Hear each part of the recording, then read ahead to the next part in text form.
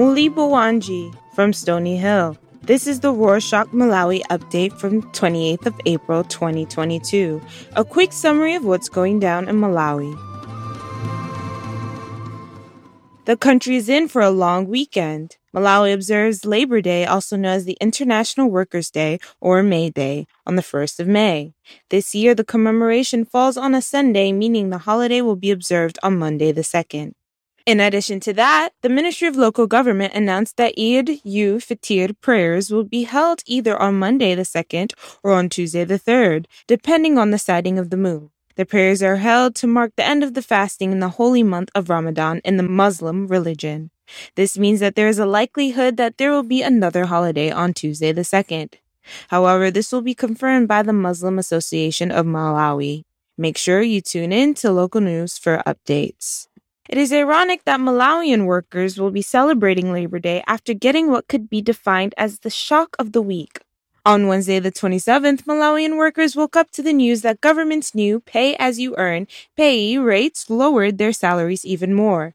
This comes after the Minister of Finance and Economic Affairs, Sosten Gwengwe, announced in his 2022 to 2023 national budget statement that new payee brackets will help increase workers' take-home pay. However, this is not the case.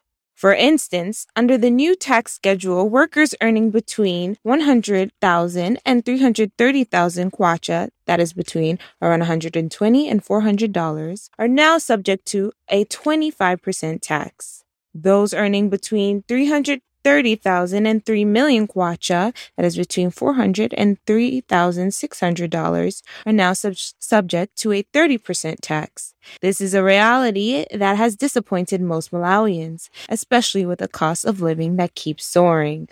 The latest figures showing the cost of living in Malawi state that in March, the living standards rose by an average of almost 6%, while data on inflation rates rose to a little bit over 14%. This is largely propelled by a raise in food prices.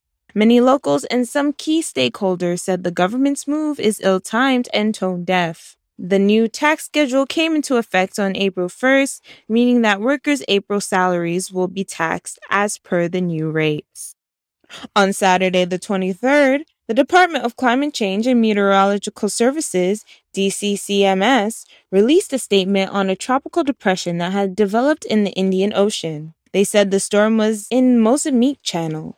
The following day, they released another statement saying that the tropical depression had intensified and developed into a moderate tropical storm shortly after making landfall over Mozambique. They call the storm Jasmine. It recurved into Indian Ocean and away from Malawi, meaning that the chances of the country experiencing another tropical storm are slim to none.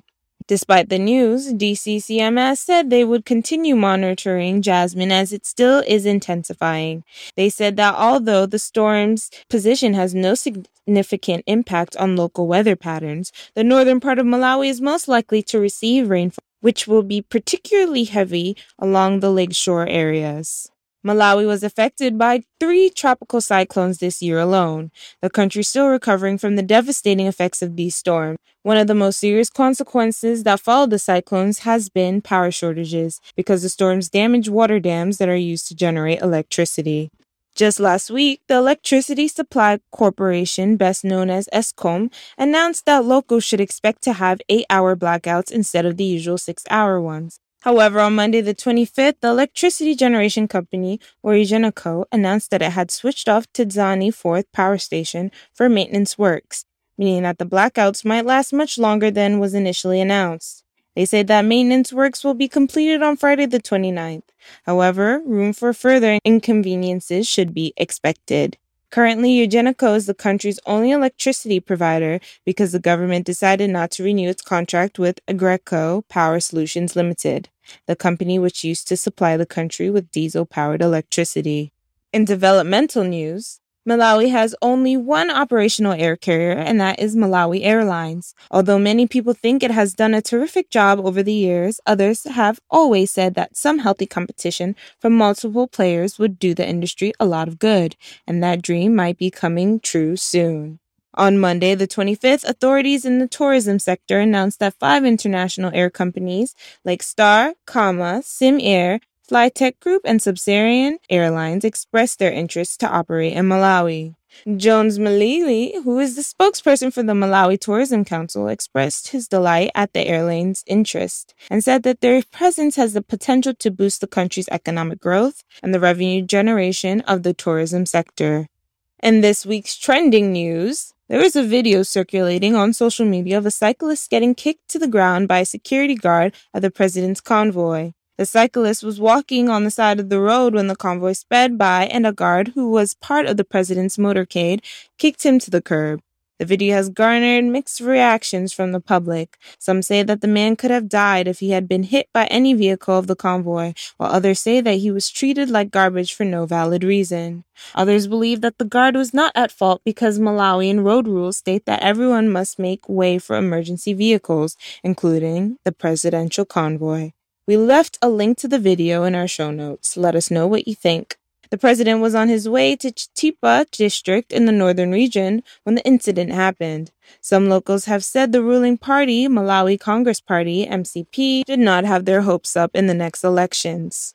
However, MCP isn't the only party getting ridiculed. A member of the United Transformation Movement, UTM, is making headlines after being suspended from the political party. James Mobale was arrested last week together with a man identified as Patience Kondowe on allegations of helping illegal immigrants to cross the border between Malawi and Tanzania.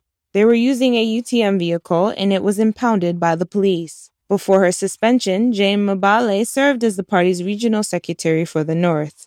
UTM Disciplinary Committee Chairperson Willette Korongo said that Mobale's suspension will remain in force until the court says she is not guilty of the offense.